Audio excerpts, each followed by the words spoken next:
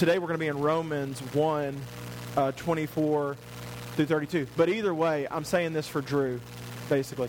I will let the Spirit lead in either way. So I won't hinder the Spirit. I won't hinder the Spirit by being constrained to a time frame. We're in Romans chapter 1, verses 24 through 32. This will be a two-parter, verses 24 through 32, because if you've read ahead, you'll see that Paul lists of sin, a huge list of why of the depravity of mankind. And I'm not going to sit there and go in depth into every one of them, but there are some nuances about each one of them that will be interesting to mention next week. But we're going to be in Romans 1, 24 through 32, probably really go through 24 through 28 today. But as you remember, over the last few weeks, we've discussed the wrath of God. And really what we find in Romans, all the way to basically Romans 3, is God's story of the wrath and the human condition of mankind. And today we'll read one of the most saddening and ominous passages in all of Scripture. What we find 3 times mentioned in our passage today is that God gives up on mankind.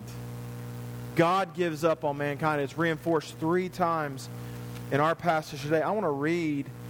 I'm going to read the whole thing. I'm going to read through verse 32, Romans 1, 24 through 32, and see, as the title of my sermon says, when God gives up on you. Therefore, God gave them up. This is the first time.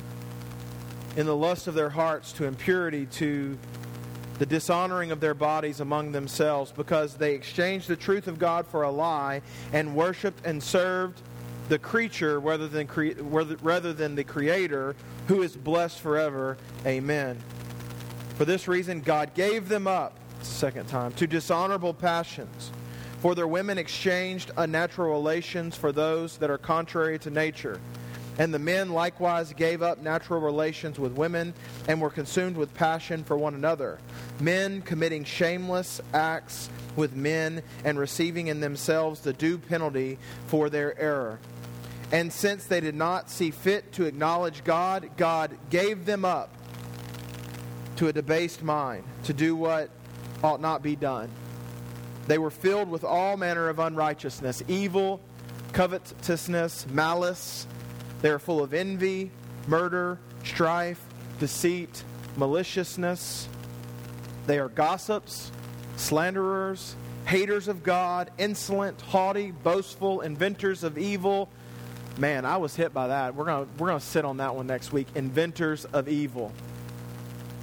Inventors of evil. Disobedient to parents. My kids should be hit by that one. Foolishness, faithless, heartless, ruthless. Though they know God's righteous decree that those who practice such things deserve to die, they not only do them, but give approval to those who practice them. Pray with me this morning. Lord, would you wash us of the depravity of mankind? Lord, not so that we can say, look at us, look at how different we are than you, but so that we can say, what a great God who shows mercy to a great sinner. Lord, would you wash us? Would you cleanse us by your word? Would you cleanse us through your Spirit and grow us more into the image of your Son? Would you help us to be more like Jesus in every way, seeking to be holy as He is holy? Lord, we know that because of the fall and because of sin, Lord, we are given up to our own sin.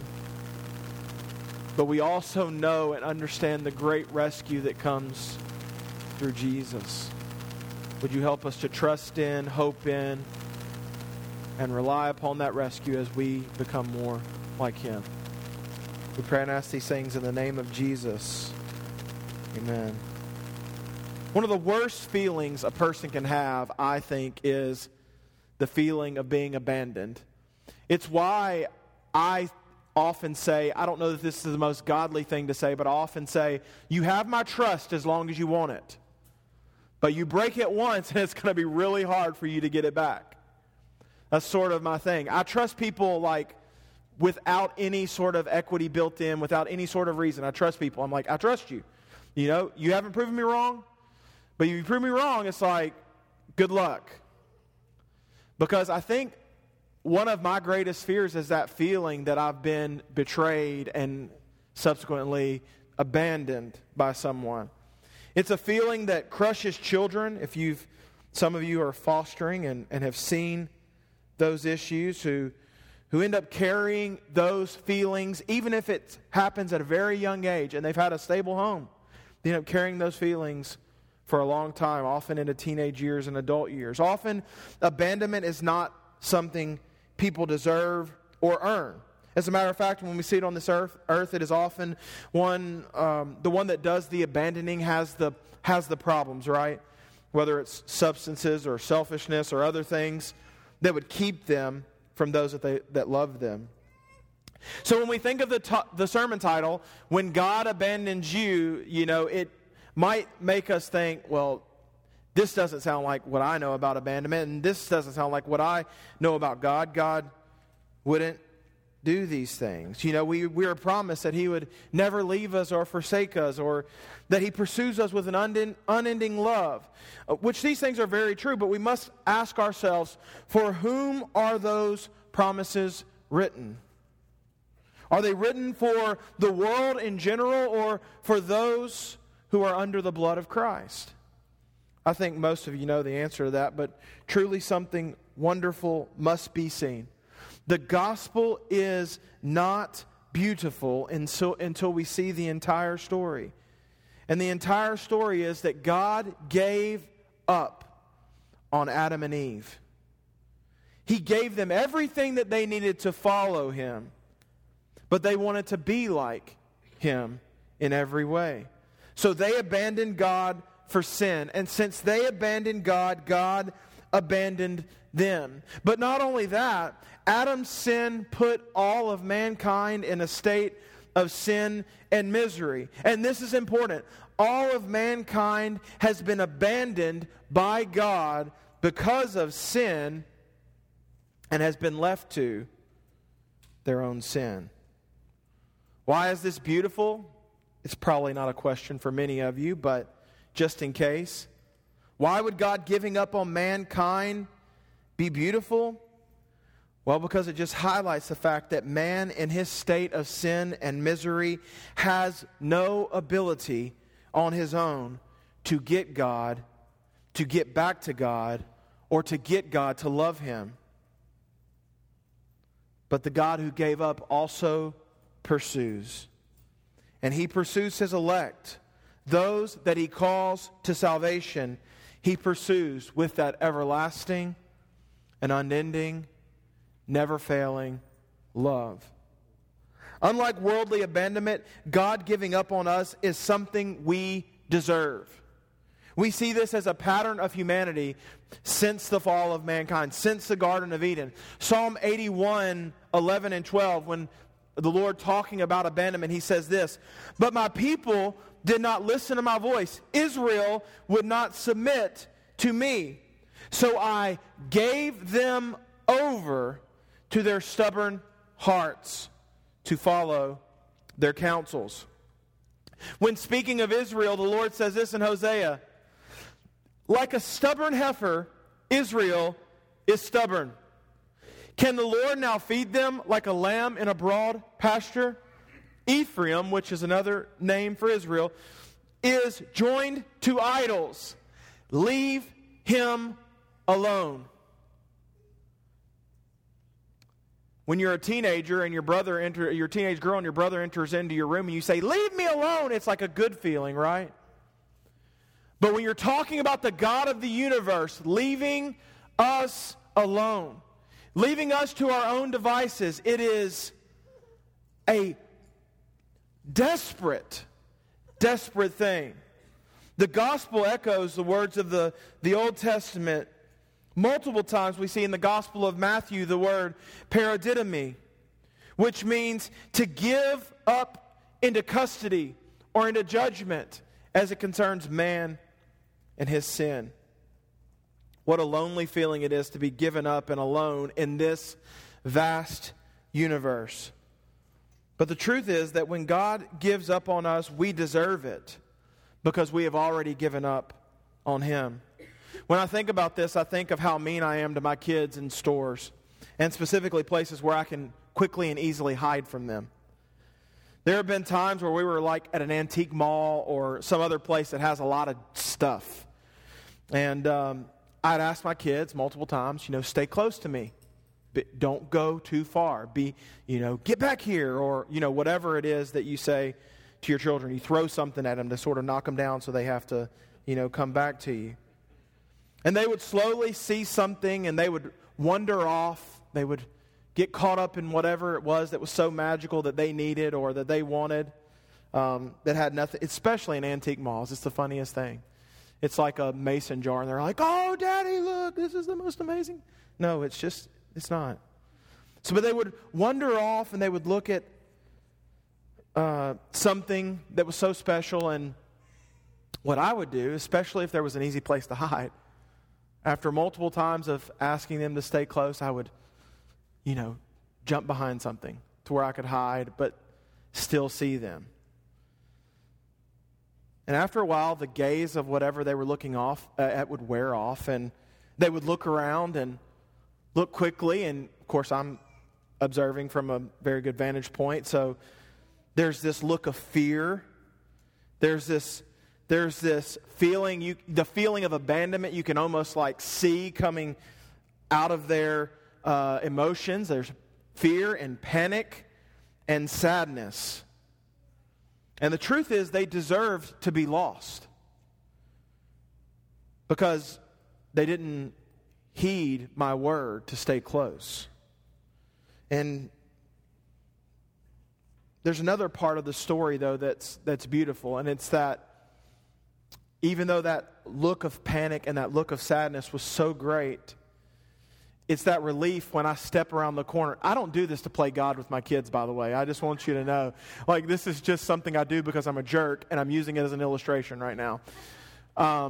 There's this look of relief as I walk around the corner, and they see me again, and it's like they, without fail, they run back. Without fail, they come back to me. Without fail, they remember, oh, he said stay close, and they get close. Now, some of y'all's kids are so wild that, you got at least one that even if you hid from them, they would just like find their way through the rest of the store, and they'd be like waiting on you at the front. So this illustration falls apart for you. But for the most part, at least my first two, we'll work on that with Emily, but at least my first two, they are timid enough to where they'll come back to me. They'll know that they don't want to be lost. They don't want to be abandoned. They want to be close to their dad.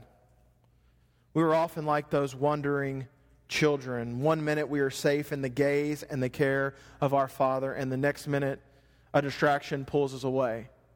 It may be something shiny or something harmless or something new, but it has our attention for a moment, and then it wears off, and we're able to break our stare after looking at it for a very long time and loving it and wanting it and needing it. And then we look around and we realize that our God, our Creator, our Sustainer, our Protector is nowhere to be found. He isn't there. And it isn't that we wandered off. It isn't that He wandered off from us, but that we wander off from Him. So often, instead of running back to Him, we find the next new thing, and we fill our eyes and our emotions and our heart with that thing. What we find from God is this: as it concerns our running away from God, and the Scripture in general says this, we find it from Paul, the Scripture in general says it, is that our sin isn't just a small rebellion of faithful people. Our sin is never petty or never small God is never indifferent about it. But our sin truly is high treason against a holy God. And since He cannot have counsel with sin, He gives people up. We can see clearly that the Lord gives up on mankind because of their sin. But what does the Bible say this looks like? What do we know about being given up? I'm going to give you a few points today, 3 points really, about what we know about being given up. And then there's some subpoints that are not up here that are not necessarily prime points. If you want to write them down, you can, and I'll denote those as we go along. First thing you need to see is that since the Lord has given up on man, man has lost the ability to think clearly. This is vastly important. I'm hoping to explain to you, if you don't already know, some reasoning why you can look at a non-Christian and you can look at a Christian and they can have two of the same upbringings with two completely different mentalities. Or you can look at a non-Christian with completely different upbringings and you can think, how could they ever get to that point? You know, and I don't mean that in a judgy sense, but I mean that in sort of a diagnostic sort of way. But since the Lord has given up on man, man has lost the ability to think clearly. Look at verse 24. Therefore God gave them up in the lust of their hearts to impurity, to the dishonoring of their bodies among themselves, because they exchanged the truth of God for a lie and worshipped and served the creature rather than the Creator, who is blessed forever. Amen. And, verse 28, and since they did not see it fit to acknowledge God, God gave them up to a debased mind to do what ought not to be done. Multiple times in the verses that I just read, Paul mentions mankind being given up in thought life. And I think it's drastically important that we understand that abandoning God and God abandoning us is a process. And in that process, the first thing that usually goes in our holiness is our mind, is our thought life, our ability to use godly discretion and godly discernment. This goes from our understanding about God, what we know about God, what we have widely accepted as true about God, and it extends to our understanding about His will, His holy will, what He wants for our lives, what He wants for the lives of all people everywhere. Very few people start their life off thinking, well, you know what, I'm just going to be a rebel against God. Very few people at 5 or 6 look at this Jesus stuff and say, this is for babies, this is for 2-year-olds, not for big boys like me. Very few people start off their early life thinking that I'm just going to be a rebel against God. But what happens is over time that lies and distrust and unbelief creeps in, and it is a result of the fall of mankind in general, but it is a result of personal sin of being allowed to go unchecked in our life. And so one of the first things that is proof that personal sin has allowed to go unchecked in our lives, that we have abandoned God because of our sin life, is that God gives our thought life. He gives us up to a depraved thought life. Paul explains how this depravity of mind comes about. He says, and this is one of those subpoints, he says under the thought life being given up, they exchange the truth of God for a lie. They exchange the truth for a lie. What does this mean simply? It simply means this. It simply means when someone says the truth of God is what? That He is God, that He is the Creator God, that He is the Sustainer God, that He created things in an order and He sustains it in that same order, that we are under His will, that we are under His submission, that He is the final authority, that He is holy, He is true, He is right, He is good, He is worthy of honor and praise, He is worthy of glory. And exchanging that truth for a lie is just doing the exact opposite. Saying that He is not God, that we can't know God, that there is not one God, that there is no God that's holy, there is no God that's honorable, there is no God that is worthy to be followed and worthy to be trusted and worthy to be praised, and that there is no truth. And then if all of that is true, that I can live by my own standard, I can do what I want to do, and ultimately I am the God of my own universe, and you are the God of your own universe, and let's just leave each other alone. One of the sure signs of a depraved mindset is the inability to see the truth of God as true. They exchange the truth of God for a lie. They worship the creature. That's another aspect of a depraved mind. They worship the creature and not the Creator. Throughout the history of the world, this has been true. Idols were carved and gods were formed for every area of life. And we talked about this when we were in Exodus. Remember, we discussed this. There was a small god for every aspect of life. People do this, and here's why, and this is huge. You need to understand this.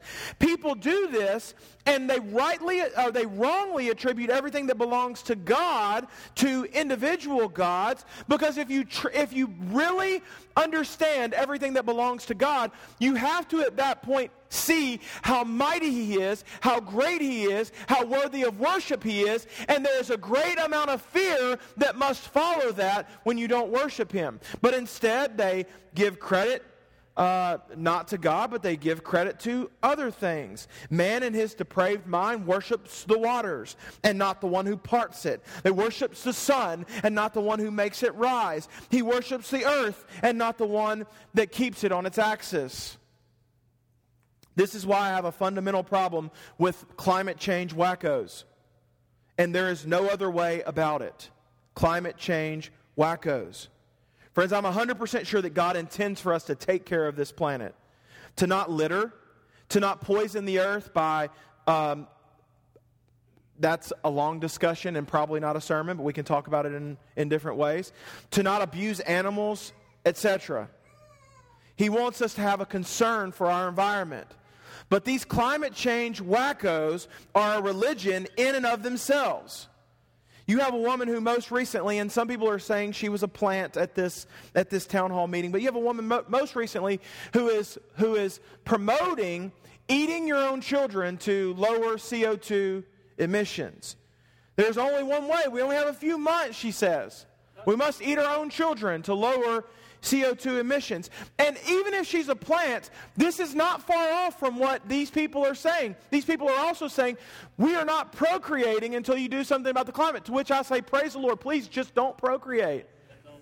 If your breed was extinct, then we would all be better for it. But here's the deal. Here's the deal. They're saying we're not going to procreate because children are a nuisance to the climate and not what we all should see as beneficial, and something that we, as Christians, we see them as little image bearers, as people we raise up to praise God and worship God. Friends, I want to tell you, the plants worship God, but they don't worship God like the mouths of babes. The animals worship God just by being created, but they don't worship God like men and women. These people worship creation and ignore the Creator altogether. They attribute, hear me, this again, probably not a sermon, but probably another discussion we can have. They attribute cyclical climate changes as being unnatural, and they have zero trust in the God who created and sustains the climate. Again, not an excuse for you to just be flippant with the creation that God has given us. As a matter of fact, as Christians, we should be the biggest proponents of a healthy environment. Because God gave us the earth and the animals to rule over, not in a dictatorial way, but in a godly and God-honoring way. But in the same sense, He did not give us creatures to worship. We are to worship the Creator, not the creatures. So they worship the creature, Paul says. And then they did not acknowledge God at all. They gave up the truth of God for a lie. They worshiped the creature and they did not acknowledge God at all. A sure sign of a clouded mind is the insane thought that there is no God at all. Friends, have you ever wondered how two people can look at the same thing and come up with two completely different conclusions? How one man can look at creation and its intricacy and special detail and think, wow, what a perfect creator we have. And another can look at the same thing and essentially say, man, how lucky is it that it turned out this way? The reason that people can look at things that are so clearly God and ignore that there is a God is because one of the results of a sinful life is a depraved mind that causes us to not acknowledge God at all. The mind that rationalizes everything, follows every hokey theory, and every new scientific finding that tries to disprove God. And I've said it very recently, but what we find in the vast majority of science where the results are not skewed is that scientists have done their best to disprove God, and science has done its best to prove that there is a God. There is a creator. There is a higher power. You can't look at the galaxies, friends, as a person who follows God. You can't look at our galaxy. You can't look at the rest of all of creation and think, man, that is lucky that it turned out. You can't look at the human body. You can't look at the human body. You can't look at things like love, things like childbirth. You can't look at those things and say, man, it's lucky that these things turned out like it has, and there hasn't been some other astronomical explosion that has changed them drastically since the beginning. What happens is people do their best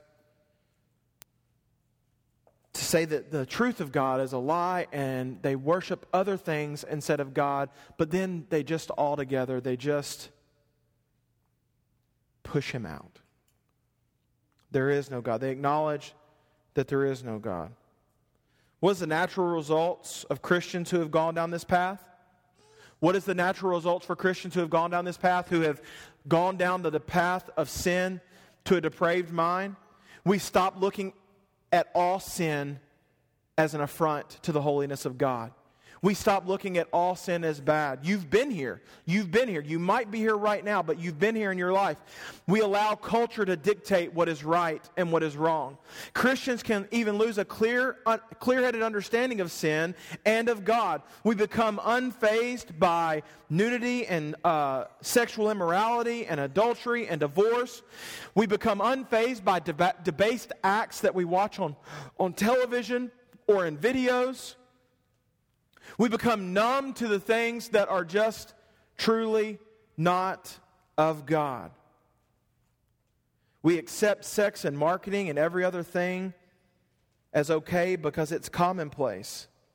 And our senses are often numb to depravity because our mind, when we follow the enemy in sin, is given over by God. There's a second thing I want to mention today, and that is since the Lord has given up on man, man has lost his ability to restrain sin. Therefore, God has given them up to their lust of their hearts, to impurity, to the dishonoring of their bodies among themselves. Verse 26, for this reason God gave them up to dishonorable passions. For their women exchanged natural relations for those that are contrary to nature, and the men likewise gave up natural relations with women and were consumed with passions for one another, men committing shameless acts with men and receiving in themselves the due penalty for their error. And since they did not see fit to acknowledge God, God gave them up to a debased mind to do what ought not be done.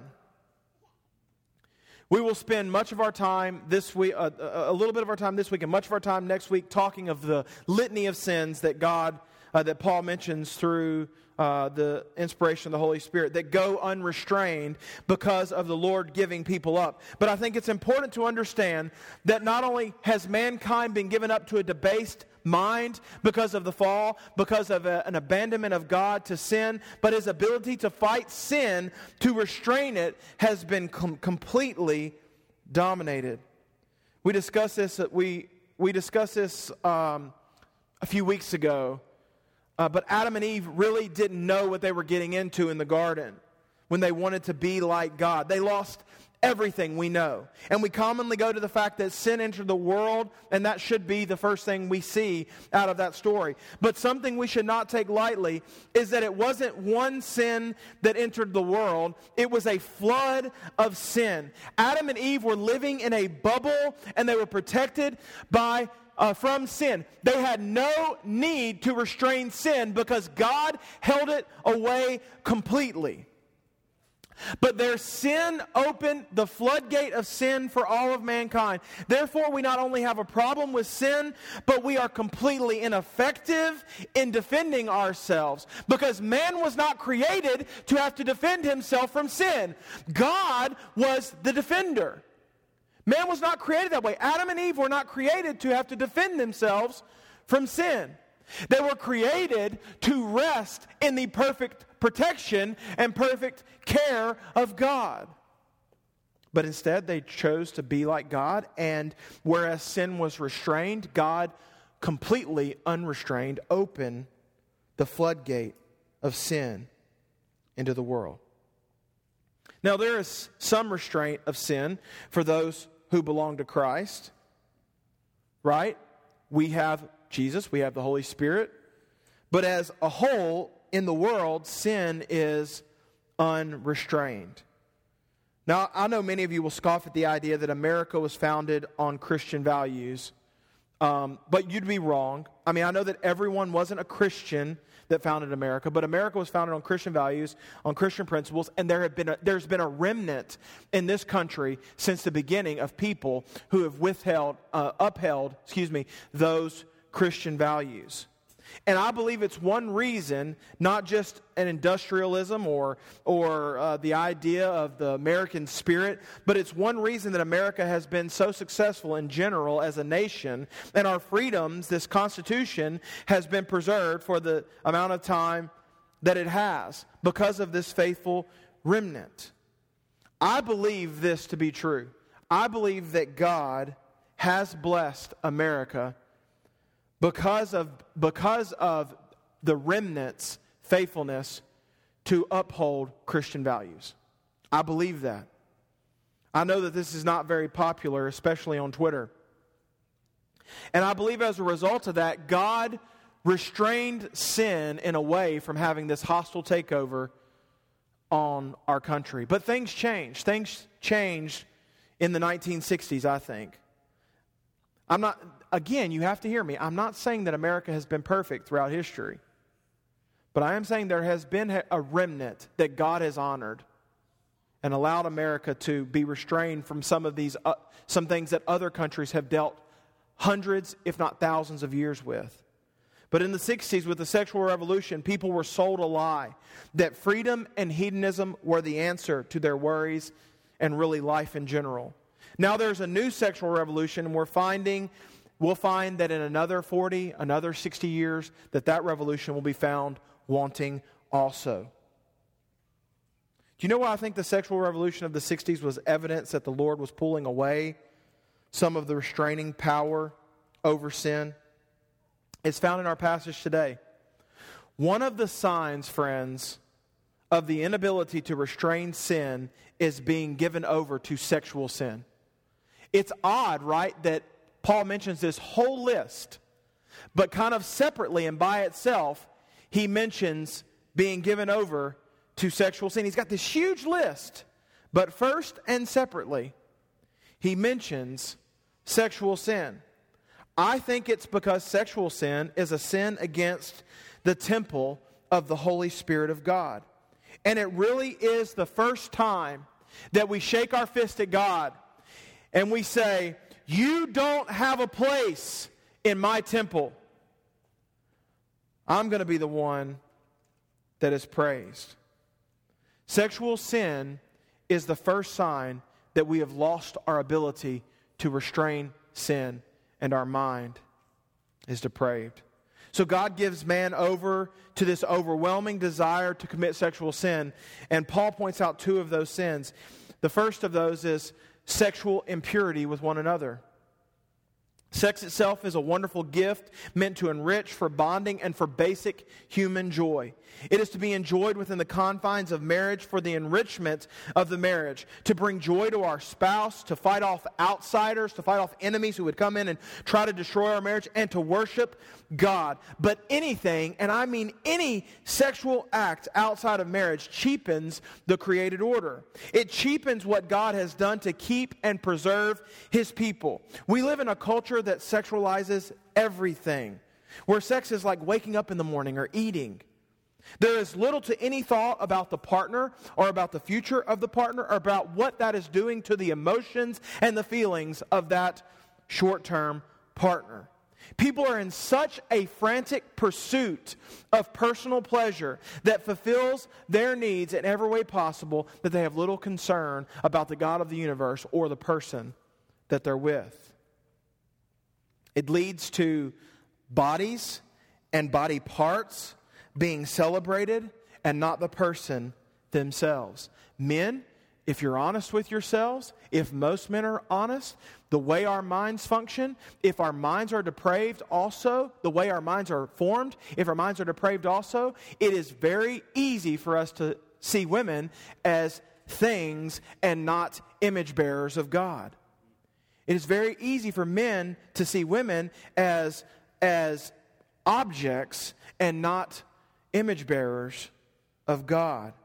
It leads to bodies and body parts being celebrated and not the image bearer themselves, and especially not the God who created them. The inability to restrain sin leads to sexual perversion. It leads to pornography addictions. It leads to disease. And it has led to a massive abortion rate because sin unhindered leads to more sin unhindered, leads to more sin unhindered, leads to more sin unhindered. And guess what? It leads to a whole bunch of empty people.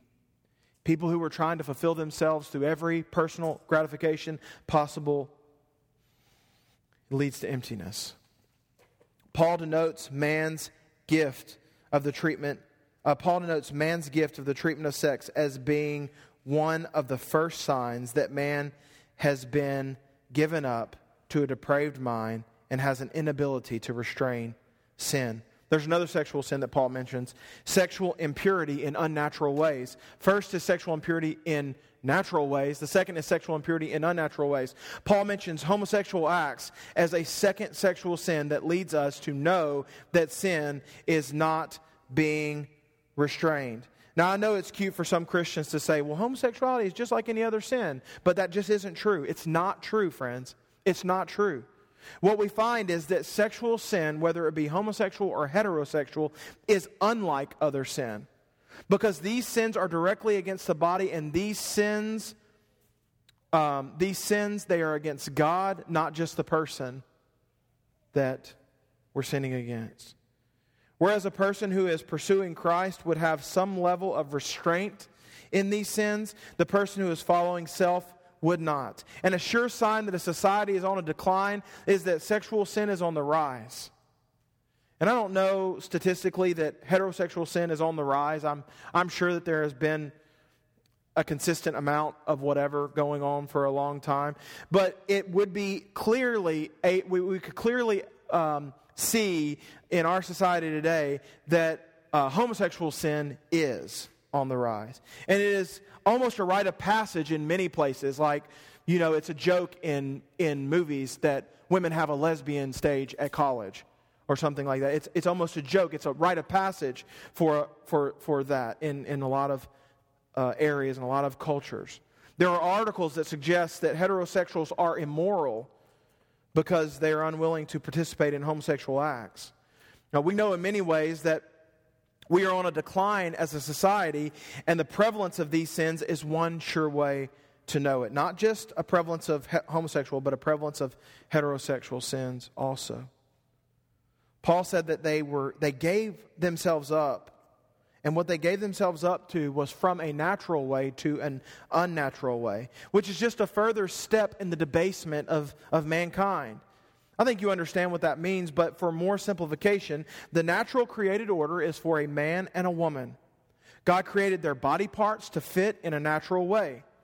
When a man commits fornication, he is sinning against God, but not in an unnatural way. That was the way God created it, minus out of the bonds of marriage. When a man or woman commits a homosexual act, he is sinning against God, but it is in an unnatural way. First, physically, these things do not work out naturally. And we see, and one of the basic reasons that there are many, that the transsexual movement does not work is that if you were lived in a world without technology, it would be simple as to who these people actually are. When you couldn't take their body parts away and change them, it would be simple as to who the vast majority of society is. But also these unnatural acts go against the created order of God. The result of these sins is a further abandonment of God in sin, and then a further abandonment from God. The further punishment both in this life and the next. We'll spend the next week looking at this sort of list of sin, but I want to leave you with this, because I don't want to leave you on the negative side. And this is the third point, and I'll be super quick. Even though the Lord has given up on man, the giving up is not permanent. Friends, you need to hear this. God gave up on all of mankind. All of mankind. But that's what makes the gospel so beautiful. That's what makes the gospel so wonderful. Because where all of man deserved hell, no one deserves eternity with God. No one deserves restoration. No one deserves pursuit. No one deserves to go from slave and stranger to child and friend. But where man was given up, where man was abandoned, God pursued. And I don't use this as a justification to sin, but this is one of the most beautiful thoughts that I think to myself regularly. My willingness and pursuit of sin is not stronger than God's willingness and pursuit of me. I don't use it as an excuse to sin. I don't use it as a license. And you shouldn't either. But my willingness and pursuit of sin is not as strong as God's willingness and pursuit of me. Friends, we are not without hope in the world. But something that we must be very careful of is being so in the world that we lose our minds and we lose our ability to restrain sin. It might have happened simply for you. It might have just happened by you being like, you know what? They have a point. They have a point. You know, that is weird. I have questions about this in the Bible. The reason is not because the Bible has changed or because you got really creative and were able to break the Omega code or you know, you found out the truth or the secret numbers hidden in the Bible. That's not the reason. The reason is that you stepped away from God and you became stupid.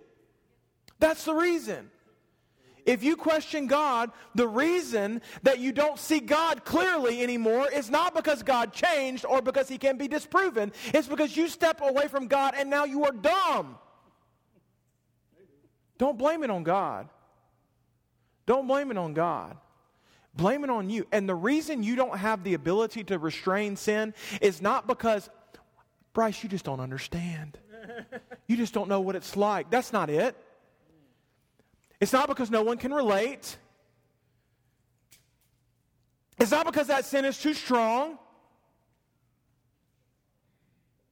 It's because we step away from God and He says, okay, that's what you want? Do it. That's fine. Do it. But friends, we have the ability to restrain sin because the God who pursues us is stronger. Yes. The God who pursues us is stronger. And He gives us hope, and He gives us life, and He gives us brains again. Thank God. Literally and only. Thank God. We can pursue Him, we can love Him, we can know Him. We don't have to doubt Him. When we do, it's, you know, something we can work through with others. Because He has given us clarity of mind, and He has given us the ability to pursue Him by restraining sin and pursuing holiness. Pray with me today. God, You're so good. It is incredible that we walk away. It's incredible how dumb we can be at times. But You're good and you clarify things for us. I am most clear when I'm walking with You. My brain is clear. My thoughts are clear. My hope is right. My ideals are fixed. My pursuits are pure-ish. Lord, when I'm following You, and Lord, we all need that. We all need to pursue that in a more real way. God, we love You. We praise You. You are so good and You pursue us, and that is enough. That is enough. Help us to believe that. It's in the name of Jesus we pray. Amen.